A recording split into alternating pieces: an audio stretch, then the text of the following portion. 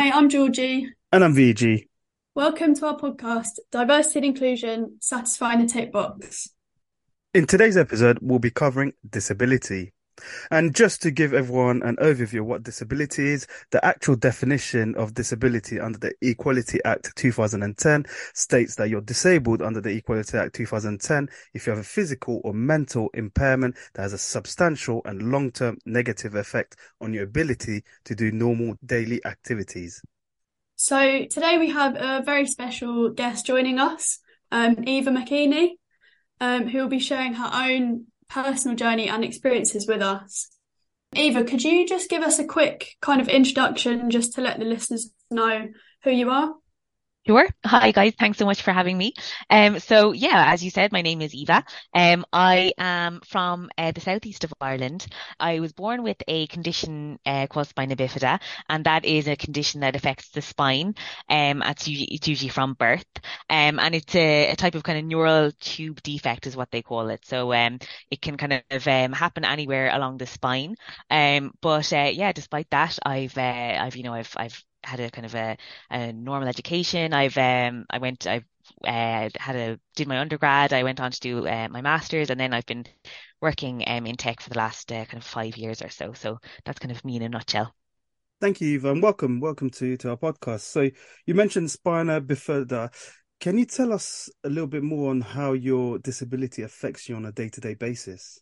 Sure. Yeah. So, with spina bifida, I have, I suppose what you would call a milder case of it. So, what I do is I can't walk without, using calipers and crutches. So calipers is just another, term that, we use to name kind of leg splints. So I wear leg splints. They're made out of kind of plastic and steel, and I wear them, from my toe all the way up to my thigh. So they're kind of awkward things. They're rigid and kind of lumpy. They don't lend themselves well to wearing kind of like shorter skirts or anything like that. But I manage. And then I walk with crutches as well. So without them, I wouldn't be able to. I would have no real power in my legs to kind of stand upright. The area that's mostly affected with my spina bifida are my hamstrings. So my hamstrings would be very weak. And so that's why I need kind of calipers and crutches to get around. If I was to go on very long walking journeys, I would need to use my wheelchair, just because I suppose my stamina wouldn't be that of a normal person. So that I suppose has its implications when I'm going off on day trips or going out with friends. So it's something I need to kind of take into consideration.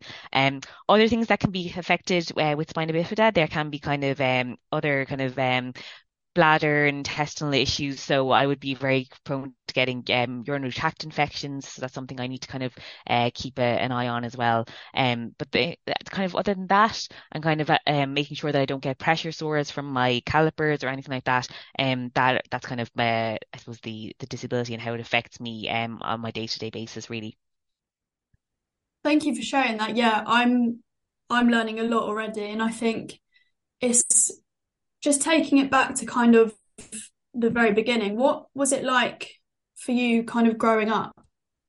Yeah, it's funny. I didn't actually feel a different. I didn't feel different at all. Growing up especially in primary school, I kind of just felt like, kind of like everyone else. Now, I think I grew up getting just being very used to being stared at and people being like, what is that? And obviously, as I've grown up, I've really come to realize that that is just curiosity. So people would just be looking at my legs, being like, what are those steel and plastic things on her legs? And yeah, that's I suppose that's something I've had since I was kind of very young. But other than that, kind of my childhood was very normal. I was very kind of happy. I had a nice group of friends. It wasn't really until I got to secondary school that I really began to see that my disability made me different, and I really kind of began to see the effects that had on me. There was kind of a group of girls that I suppose did I don't know what was what the problem. I think they had an issue with the otherness, I suppose. And as well, I think maybe when I began to kind of work hard at school, and I suppose I did well. I think there might have been a kind of a wow. That's something I suppose I have experienced in my life throughout my childhood and my my secondary school time is that people kind of see, oh, she's succeeding or she's doing well. She's not allowed to do that. She's disabled. So that is something I suppose I did get into in secondary school. I experienced that where there could have been a little bit of exclusion going on. I didn't have a lot of friends. They didn't sit with me. So that was something I really kind of noticed, and it really had a huge effect on me. And it's something I've kind of taken with me throughout then life. And yeah, just always being included is something that I've been really focused on, and that's something definitely an event that shaped my kind of life going forward after school. Thank you, Eva, for sharing. And that sounds like it must have been quite difficult at school. But did you feel like your schools accommodated for your needs, or did they take action when they saw something like this happen? It was kind of, there was kind of two aspects to my experience in school that kind of well, actually, first of all, I should mention that the school that I experienced that in, I left that after fifth year, which is kind of in Ireland, that would be your age 16, 17. And I went to a new school for my last 2 years of secondary school. And that was an amazing school. I felt so included, and it was kind of like they'd look at you weird if you weren't coming to sit with them for lunch. They'd be like, why aren't you coming? But yeah, but the old school that I wasn't happy in, I just felt there was just a different attitude, I suppose. So like I said, I was excluded, and there wasn't much done about it really, which kind of led me to leave the school because I just felt it was probably inherent in the kind of, I suppose, in the culture of maybe just that year, but it definitely was something in the culture of that group, unfortunately. And then there was just kind of disappointing attitudes in terms of there was a lift in the school, and I mean, I was in fifth year. I was 16 years old, and I wasn't allowed to travel on the lift or the elevator, I suppose, by myself, without kind of my special needs assistant, which was kind of just all very it's disappointing considering I was 16 years old and not able to use a lift by myself. So it's that kind of attitude was disappointing. There was also a very strict like uniform code. So I had trouble because of my calipers. I have trouble getting shoes that fit. So I had awful trouble getting like the kind of the school color in my shoes, or wearing the right kind of shoes. And I suppose that wasn't really met with a lot of acceptance either. They kind of I was told that they'd find it very hard to believe that they couldn't we couldn't find shoes that would suit in the right colors. So it was just kind of, I suppose, things like that that made life a little bit more difficult. Just in kind of in smaller ways, but kind of impactful nonetheless. Yeah, I think so I went to an all girls school, and I can vouch for the bitchiness. So I can't even imagine how it was for you as well. I just think at that age girls can just be so nasty, can't they? Yeah, and I think it's probably, I suppose, it's something to do with the insecurities of everyone at that age, but I think it's kind of like everyone else feels a little bit like they might be different, I think. And I'm kind of thinking for other people, I suppose, but I do Mm. think there is an element of, oh well, if she's kind of comfortable, she seems comfortable in herself being different, we need to destroy that, or we need to kind of take her down a notch or something like that. I think that could be a bit of it, but it is disappointing. And obviously that I've noticed that like my peers growing up, then getting into college and stuff, obviously that kind of dissipated, and people became a lot more inclusive. But yeah, it is disappointing to see that girls can be a bit like that. And I did go to an all girls school, so I'm not sure. I would question, I suppose, if it had been the same if I had gone to a mixed school. I'm not sure it would have been the same. Just knowing, just having been friends with men since then, I'm not sure in a kind of a more mixed setting, would that have been the same? I'm not sure. But it's interesting. Yeah, I think, yeah, because girls just have at that age so many insecurities, and it's kind of like you're in competition with everyone. So, like you said, they see you kind of comfortable and doing really well. That's probably making them think, oh God, why can't I be the same? And then I guess that's Absolutely. where the projection comes from. Absolutely. Yeah. And I think people kind of see, oh, well, she's managing to do all this with a disability as well. Where am I in that, in like relation to that, or comparing themselves? And yeah, I think that it's sad that it happens, but I suppose maybe a bit of it is natural as well. But I suppose it's just the way it manifests itself. It doesn't need to take the form of excluding people or going out of your way Yeah. to make people feel bad. Yeah. And Eva, I can totally empathize with you. I do have a visual physical condition on my right inner palm. It's called vascular malformation, and it's not very pretty. So when growing up, people at school used to make comments like, "Oh, or am I going to get it now?" But my question to you will be, how should non-disabled people support both those with visible and invisible disabilities? Yeah, I think it's a great question. I think it's all about kind of, I suppose, allyship is really important.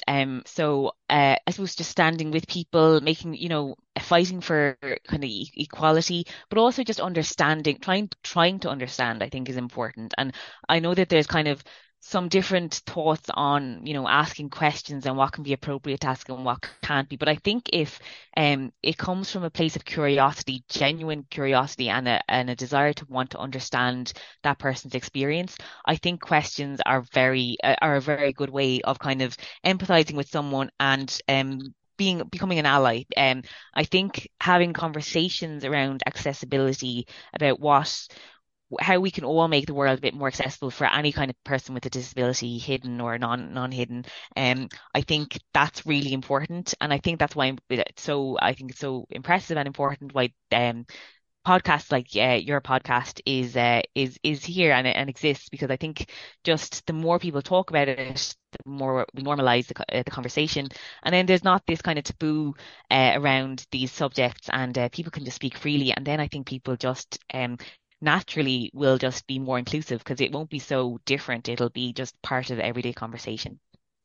Yeah, I think that's such a great point. I think there's also the aspect of people may not want to kind of overstep and ask Mm. questions that they might feel are a bit intrusive, but actually to you, they might be just actually fine. Yeah, I mean, there's definitely it's a funny one. I always think of I find it really funny when people say, you know, it hasn't happened to me now in a few years, but I suppose when we were in teenagers, if somebody new met me, they'd be like, "Oh my God, what happened?"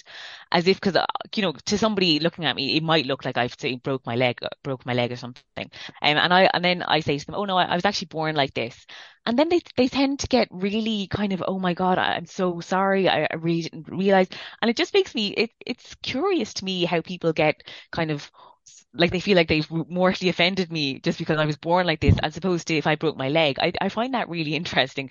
Mhm. Yeah, so that they wouldn't be kind of they wouldn't feel so bad if I had broken my leg. But yeah, so I suppose it's an interesting kind of observation I've had throughout the years. But yeah, I wouldn't be a person that would be offended easily. So it's kind of I'm just used to answering the question of what happened because I just get asked it so much. And I kind of have my spiel learned off.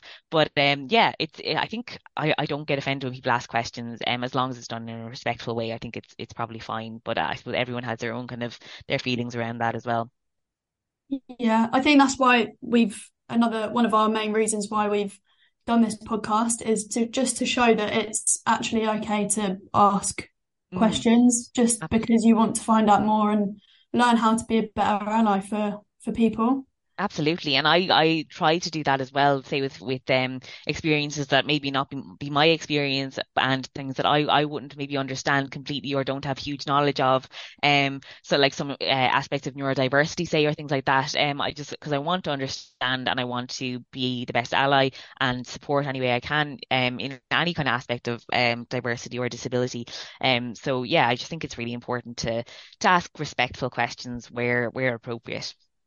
And I think taking that first step to having that conversation is a crucial step. And some people, like we mentioned, might be uncomfortable to have those conversations. So taking the first step is definitely one I think that creates an inclusive culture and environment for everyone. Yeah, absolutely. And yeah, and it might be scary to kind of take the step and to think, it might be scary thinking that you might offend somebody, but I do honestly think there is a kind of a difference between asking something respectfully and curiously, as opposed to kind of outright kind of saying, "Oh my God, what happened to you?" Or I think there is a difference, and I think people do know the difference for the most part. And nobody's going to really. Well, I don't think I definitely wouldn't take huge offense if somebody said the wrong thing or felt like they kind of said something that might offend me. I wouldn't take it to heart.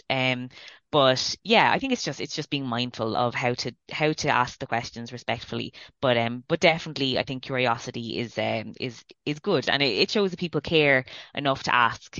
So I think it's always good. Yeah, I think curiosity is the way forward to kind of getting these topics just spoken about more and Mm. yeah, becoming a better ally. Just moving on a little bit. I'm really curious to understand kind of what your experiences have been like living as an adult with a disability. Mm, yeah.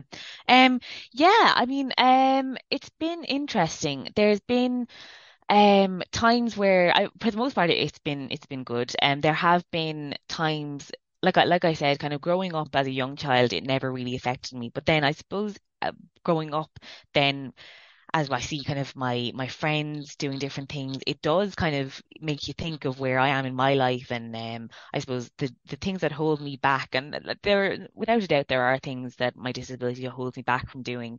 Um, it's kind of things say that people wouldn't necessarily. Consider when thinking about disability. I kind of like to think of myself as like, well, I always kind of do think of myself as kind of like stuck in the middle of kind of it's a weird concept, but I'm not disabled enough for some things, and kind of, but I'm too disabled to be kind of like to live a totally normal life, which is interesting. But um, it's so I like for example, I can work full time, etc., which I'm very fortunate that I have a great job that I love, and and things like that. I can socialize with my friends. I can have I can have a relationship and things like that. Um, but there definitely is like things I need to consider.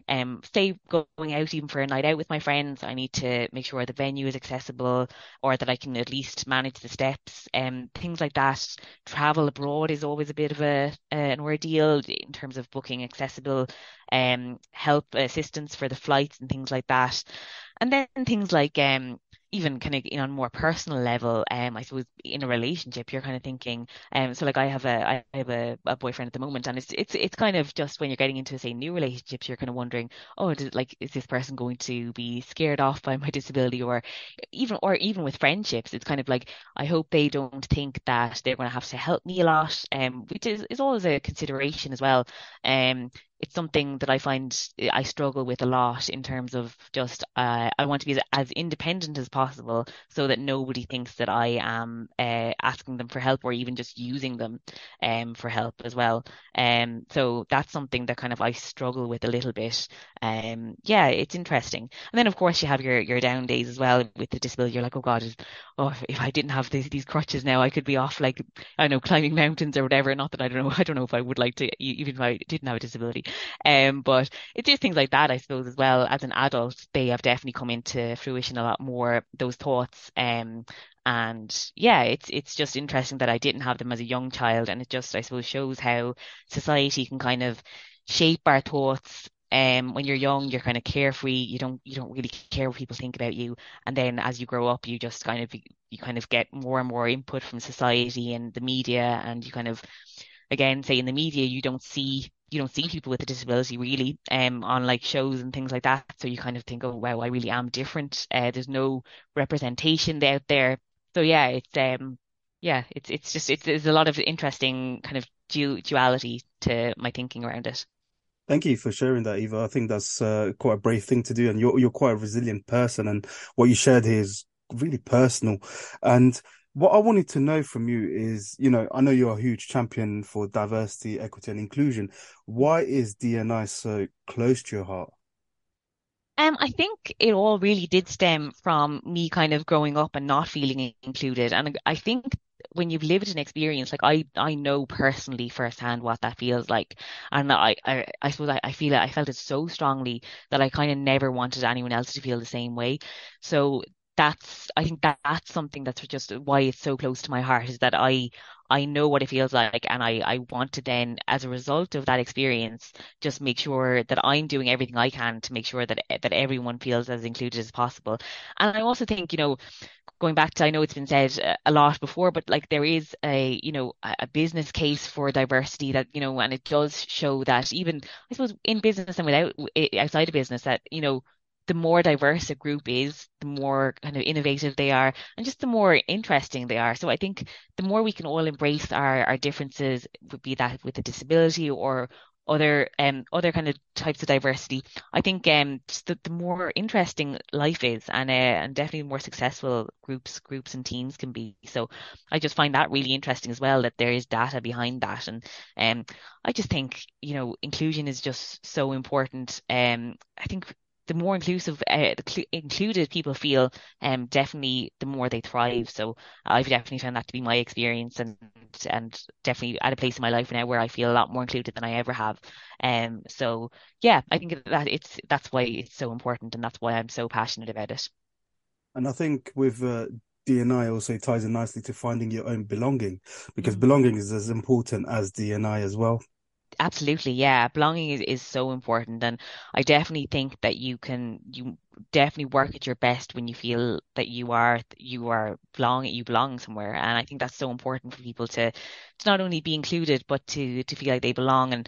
And there's this saying that I always really love. It's you know diversity is being invited to the party, inclusion is being asked to dance, and that's kind of like belonging as well. I think it's different. It's more than just being included in the conversation, but it's kind of, being asked for your opinions, for your input. And I think that's really, really important. And what we all need to do to make sure we're as successful as possible is to ask the input from people who have different experiences to us, because that's really how we're going to get the most successful results.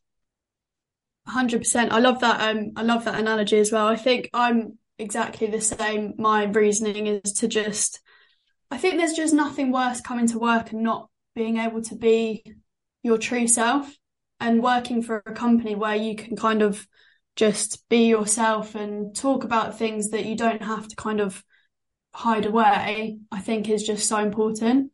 Absolutely. And I think that that's why, in some ways, the pandemic has done an awful lot of good. Coming out of the pandemic, that there are the more, say, remote working or hybrid working roles where people with disabilities who may not be able to go for a full day to an office, or but they can do the same exact job very effectively from their home, where they have all their kind of any equipment they might need. I think that's something that's really good that's come out of the pandemic, that we can thrive in that way. And I mean, I've had experiences in the past employers where I've been kind of told, if I was had a day off, if I was sick due to my disability, for a couple of days in a row, I was told, oh, you're really going to have to start looking after yourself. Which took me back that that I couldn't just, whereas now I kind of, I'm at a place where I can, if I need a sick day, I can take a sick day, but I can also work from home. If I'm just more comfortable, if I'm feeling sick and I'm more comfortable working from home, I can still do a very effective job. But it's just that understanding, I think, that people sometimes we lack in society. And I think just that knowledge that people need different accommodations to do effective job. And I think yeah, it's just a bit of understanding sometimes is important. Yeah, I think there's a lot of things that were not the best about the pandemic, but that's definitely one thing that's so great that's come out of it, is just the flexible working and being able to kind of work from wherever and kind of, yeah, accommodate your own needs. Mm. Um, yeah, thank you for sharing your personal journey with us. I'm sure a lot of the listeners will be able to relate to it. And I'm just curious to talk about your workplace journey. Could you just give us a bit of background on how your work life has been to date? Kind of overall, have you had a positive experience? Yeah, so for the most part, so I after college I did an internship in a tech company, which, and I found in general just the tech industry to be very inclusive. There's a lot of emphasis on diversity and inclusion in the workplace, and I do think that it's important to walk the walk and talk the talk, which I do find that the technology industry does, and that's where I've kind of found, I suppose, my home in terms of being passionate about diversity and inclusion and doing work that I love. So the area that I'm kind of where I work at the moment is communications, employee engagement, and also diversity and inclusion. So I'm kind of lucky that I work a little bit in that in my role as well. Um, but yeah, I think there's been, as I mentioned before, there's been some experiences in the workplaces in previous workplaces that I've been to that have not been as positive, that have been outside the tech industry. And yeah, I suppose it's disappointing. I think there are some companies and maybe some industries that need to just kind of get a bit more modernized and embrace the modern way of working that's a little bit more flexible and just it's going back to that business case of, if people feel included and people feel like they can bring their best selves to work, be that working from home, which we're not feeling 100%, or something, or just having the right accommodations at work. I think people just they tend to thrive if they feel like that there's some sort of accommodations being made for them, or that they're just enabled to be their best selves at work. I think that's really important, and I'm definitely in a role now that I feel like I can bring my best definitely to work. I can, the flexibility is great to work from home. If I'm feeling a little bit under the weather, I can still do my job to the best of my ability if I need to. But if I need to take like a day off, if I'm sick, it's understood as well, which I think is just so important. Um, and not to that for that to not affect how your performance is perceived, because in all you are doing the same job and you're doing it very effectively, but it just means that you might need to take a day every now and then, or you might need to work from home a bit more. So I think just that attitude towards kind of a bit of flexibility is really important. But yeah, on the whole, my work career so far has been a great one. I've really enjoyed it so far, and I would consider myself a very ambitious person. So yeah, I think I'm looking forward to kind of see where my career takes me. But yeah, I'm also just really glad that my role kind of allows me to work in the diversity and inclusion space as well, and because that's obviously something that's really close to my heart. So yeah, that's kind of my career history in a nutshell. Thank you again, Eva, for sharing that. And I think in terms of organizations, it's about educating the workforce. And the other thing is regulating. You've got employment legislations that impose a duty for employees to make reasonable adjustments to help disabled job applicants. And I want to take it back for, when you go through that recruitment process, how have your experiences been? Yeah, well, in all, the recruitment processes have been pretty positive actually. Yeah, I have been, as I said, I kind of have mostly worked with tech companies, which in my experience tend to be very inclusive. And I have always been asked kind of before I went for interviews if I needed any accessible accommodations being made, which is really important. And I think it's something that's just a very basic thing that every company should include in their process. Um, I've definitely, there is definitely an added anxiety applying for jobs with a disability because you're wondering, even it's kind of like, yeah, I suppose you're considering, is this a complete waste of my time because is the office upstairs that I can't manage to get to.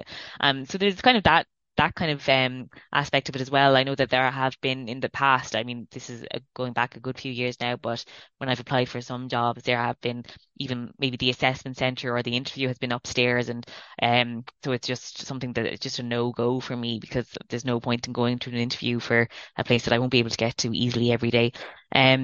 But yeah, in the whole, the assessment and the interview process in all of the roles I've gone for have been pretty good and pretty reasonable and accessible, especially in the tech companies that I've worked with. And yeah, I suppose it's just a reflection, I suppose, of the importance that these companies put on their inclusion programs and their inclusion policies.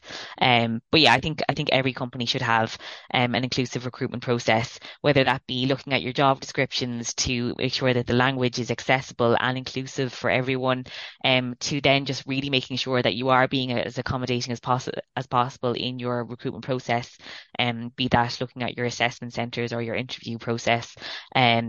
Yeah, I think it's a real sign of your attitude towards accessibility. And we know that I suppose the workforce now are really the people, the cohorts coming out of college at the moment are really very into kind of inclusive practices and working for companies that stand for something. So I think if that's one of the things companies can stand for is being inclusive and accessible, then I think that it's just a good, not only a good kind of moral stance to take, but I think it'll also boost employer branding as well as just an employer of choice for any kind of candidate. Yeah, I'm glad to hear that you've had a good experience with the recruitment process. I think, like you said, it's so important to have inclusive language and things like that. I think for me with dyslexia, I struggle with presentations that you have to do kind of off the bat in a assessment centre day. So I think there's also education around disabilities that you can't see. I think that's also really important. Yeah, because I in my job as well there I have had some experience in kind of being on the other side of the recruitment process. So assessing people, and it has opened my eyes to the different aspects of disability that maybe I might not be as familiar with through my lived experience, but just looking at, like you were saying, Georgie, the different kind of accommodations. Maybe there could be also people who might need a bit more time in assessment centres and things like that. So I think it's important to really look at the different types of accessibility and just make sure that you are accommodating for everyone, be it that with allowing more time or maybe putting on closed captions on your Zoom calls and things like that. I think it's just it's good to have those as a base practice anyway. And I think the way we look at it needs to change sometimes in society, where it's kind of like, oh, there's somebody now coming on board who might have dyslexia or might have other kind of accessibility needs, so we'll change it for them. Whereas it should be, it's changed anyway, and if somebody does happen to need it, then it's there, and it's not a kind of an afterthought or a reaction to something, but it's a pre-thought kind of process that just is very inclusive from the start, so that there never needs to be a kind of an awkward situation where somebody needs to flag that they need this accessibility feature that isn't there already. Because it's something we need to be better at, I think, in terms of just preempting those kind of situations. Yeah, I think it's really important to kind of have that holistic view of things that people may need extra Mm. accommodations for. Do you personally feel organisations are doing enough to support those with disabilities? I think we can always do more. As I said, with my experiences, the companies I have worked for, I have been lucky for the most part that they've been very accessible and inclusive. But I think as well, it is that question that I was kind of saying earlier about how you need to just preempt these situations. And I think the way to do that is to have kind of review boards, have steering committees that have people with accessibility needs on them. So we need to get people who have the lived experience of being somebody who maybe has experienced kind of inaccessibility before, or barriers to these kind of processes before, and get them on board, ask them what their experience is, and ask them how can we improve it, how could we have made this process better for you, so that we can then preempt it for the future, for future candidates. And I think that's the only way that we're really going to move forward, is that we include people with accessibility issues or accessibility needs in the conversation. Because one thing that really kind of gets my goat is that people kind of do all these accessibility changes and accommodations for people who may need them, but they don't consider asking somebody who already has these accessibility needs, who are really the lived experts of these things. So I think that's really important, that on review boards and on when asking for input, we really need to include people who have these accessibility needs, because they are the experts in it. Yeah, 100%. I think also, say if you get the email through that you've got through to the assessment centre day or something like that, I think there should always be, I don't know if this is actually a thing, but I think there should always be a question saying, are there any accommodations that you need on this day? I think, Absolutely. Yeah. And I know that it does happen in a lot of places, but I do think it just should be a very standard basic practice across the board because it's not really that difficult to include. So yeah, absolutely. Just asking like I was saying, guys, but asking people who have that experience, but then asking the person themselves because everyone's individual and everyone needs are different. So I definitely think asking the person what they need up front and then having that open conversation about it, as if because it's not going to be anything huge that they need. It's just going to be a slight tweak here or there to the process. So I think just having an open conversation also makes the candidate feel at ease because they're not feeling that they have to raise something or that they're being kind of difficult or causing hassle, which is something that I probably would have felt in the past, maybe not in the recruitment process, but in different, say, events or things that I would have attended that I was like, oh, I actually can't get up those stairs, or I need to use a ramp, or I need to, so it's not a nice feeling to feel like you're putting somebody out. So I think it's always good to kind of just from the get-go ask somebody out front what they need, and then they don't need to feel so awkward about it, and then you won't feel awkward about it as a result. So I think that's probably the best approach. And I completely agree with you, Eva, because it's not just during that recruitment process, but it's also after when that candidate has been hired as well. And it's going to be a continuous learning journey for the organization, but also that individual having that open communication, whether it's with their line manager or with HR, just so that they're provided with those adjustable and reasonable requirements that is going to help them be the best selves at work. Yeah, and I think it's also really important to highlight, I suppose, where people can go for these accommodations throughout their career because, realistically speaking, somebody, I suppose, especially somebody with a disability, but maybe just anyone in general, like their abilities or their conditions might change throughout their life cycle. So, there might be different needs they need at different times. So it might be a good idea then for companies to maybe check in with all of their employees, maybe once a year, being like just asking them what their accessibilities needs are, have they changed, and if they have changed, please let them know so they can just stay on top of accommodating people, and that it shouldn't be something that the person with the needs has to go looking for. And if they do have to go looking for it, it should be at least easy to access the help where they need it.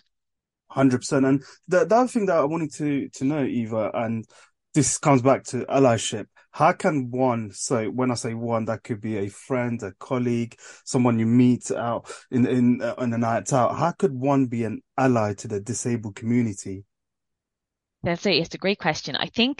Um I think asking where they can help is an important one without kind of interfering too much. I always appreciate when someone says, "Look, I'm not going to interfere. I know that you're well able to do a lot of things, so but just let me know if there is anything you need help with." I really appreciate that statement when someone says it to me, whether it be at a shop where a shopkeeper says, "Look, just let me know if you need me to get you anything down," or just in the workplace, like let me know if you need me to carry your laptop from room to room, or something like that. I think that's really important. Um, but I also think just I suppose understanding as well and just having that conversation is really important. And not being afraid of those conversations. And then I suppose in terms of allyship, something that it seems basic, but it's something that I've experienced negatively in the past. And I would love people to just consider more is just include people, just include people in the conversation. And you might not think you're being exclusive, but I think the more you look around sometimes cafeterias, I suppose, in not only workplaces but just in any kind of group setting, and you can see people just sitting on their own outside of a group, and you're kind of wondering, well, why is that? Just include people in group settings, just even from a peer-to-peer perspective, in your teams, and just make people feel like they can be part of your conversations. And I think that's how we all will learn from each other. The more we talk to other people with different experiences, the more we're going to learn. And I think that actually is fundamental part of allyship is to just talk to people and make yourself known to people and just put yourself out there and just make connections because you never know where that will lead. And I think that's something that we need to consider in allyship even before anything else. So I just think that's a really basic thing that we all could do more of. Absolutely love that, Eva. Thank you. Yeah, I 100% agree as well. I think every single person wants to feel included. So if there's that one person sitting by themselves or anything like that, just go up and chat to them. I think it can go a really long way, even if you don't think so, because I think there's a lot of cases where people just think they look at someone, oh, they're on their own, and then they think, oh, I wonder what's wrong or whatever, something like that. I think putting that into action just makes such a difference. Yeah, I think just to wrap up, Eva, is there one key takeaway from this episode that you'd like to tell the listeners? I mean, that point you just made now is an amazing takeaway for me. But yeah, for you, is there anything you want I the think, audience to take yeah, away? I think just, I suppose, on the back of that, I think conversations are really important, and I think knowing other people's stories is can really help everybody else gather a bit more perspective. So I just think, learn from people and listen to people when they're talking, and maybe just even like we were saying, ask the question about accessibility. Is there anything I can do to make this more accessible for you? Because there are things that, say, for example, me with crutches, you might not consider, say, seeing me walking around with crutches, you might not also consider that if there's a really high stool, that I can't get up on that. Now that's probably a combination of me being just 5 foot tall and also my crutches, but there are accessibility issues that you might not think might arise from things. So I think asking the question, having conversations, being open about it, but yeah, and just I suppose talking to people, hearing their stories, I think is really important. And I just think if we could all maybe take 1 minute a day, if we're walking around and thinking, okay, how can I play a part in making the world a bit more accessible? Whether that being having conversations, or even just as simple as moving a chair out of the center of a hallway that might be blocking a wheelchair user from getting past. Just kind of having that bit of extra awareness, I think, is really going to kind of make the world just a bit of a better place for everyone to live in. And I think if we could all play a part in doing that, I think it would be really make a huge difference to everyone. Thank you so much, Eva. Thank you for sharing your personal experience and also your experience in the workplace with us. And you're absolutely right in terms of everyone's journeys and everyone's story is so different that when people listen to it, they can relate to some aspects or sometimes all of the aspects. So thank you so much for being part of our podcast today and for sharing your experiences with us. Thank you so much, Virginia and Georgie, and I really, really appreciated you asking me being on, and I really enjoyed the chat. I just, yeah, wanted to say thank you again, Eva. You've given such great insight and I've definitely learned a lot. And I just wanted to say thank you to our listeners as well for joining us this week. Please make sure you're following the podcast on Spotify and yeah, also give it a rating and review too if you feel like it. Our next episode will be dropping next month, so keep your eyes peeled for our next guest. Thank you again, and we'll see you next time on Diversity and Inclusion, Satisfying the Tick Box.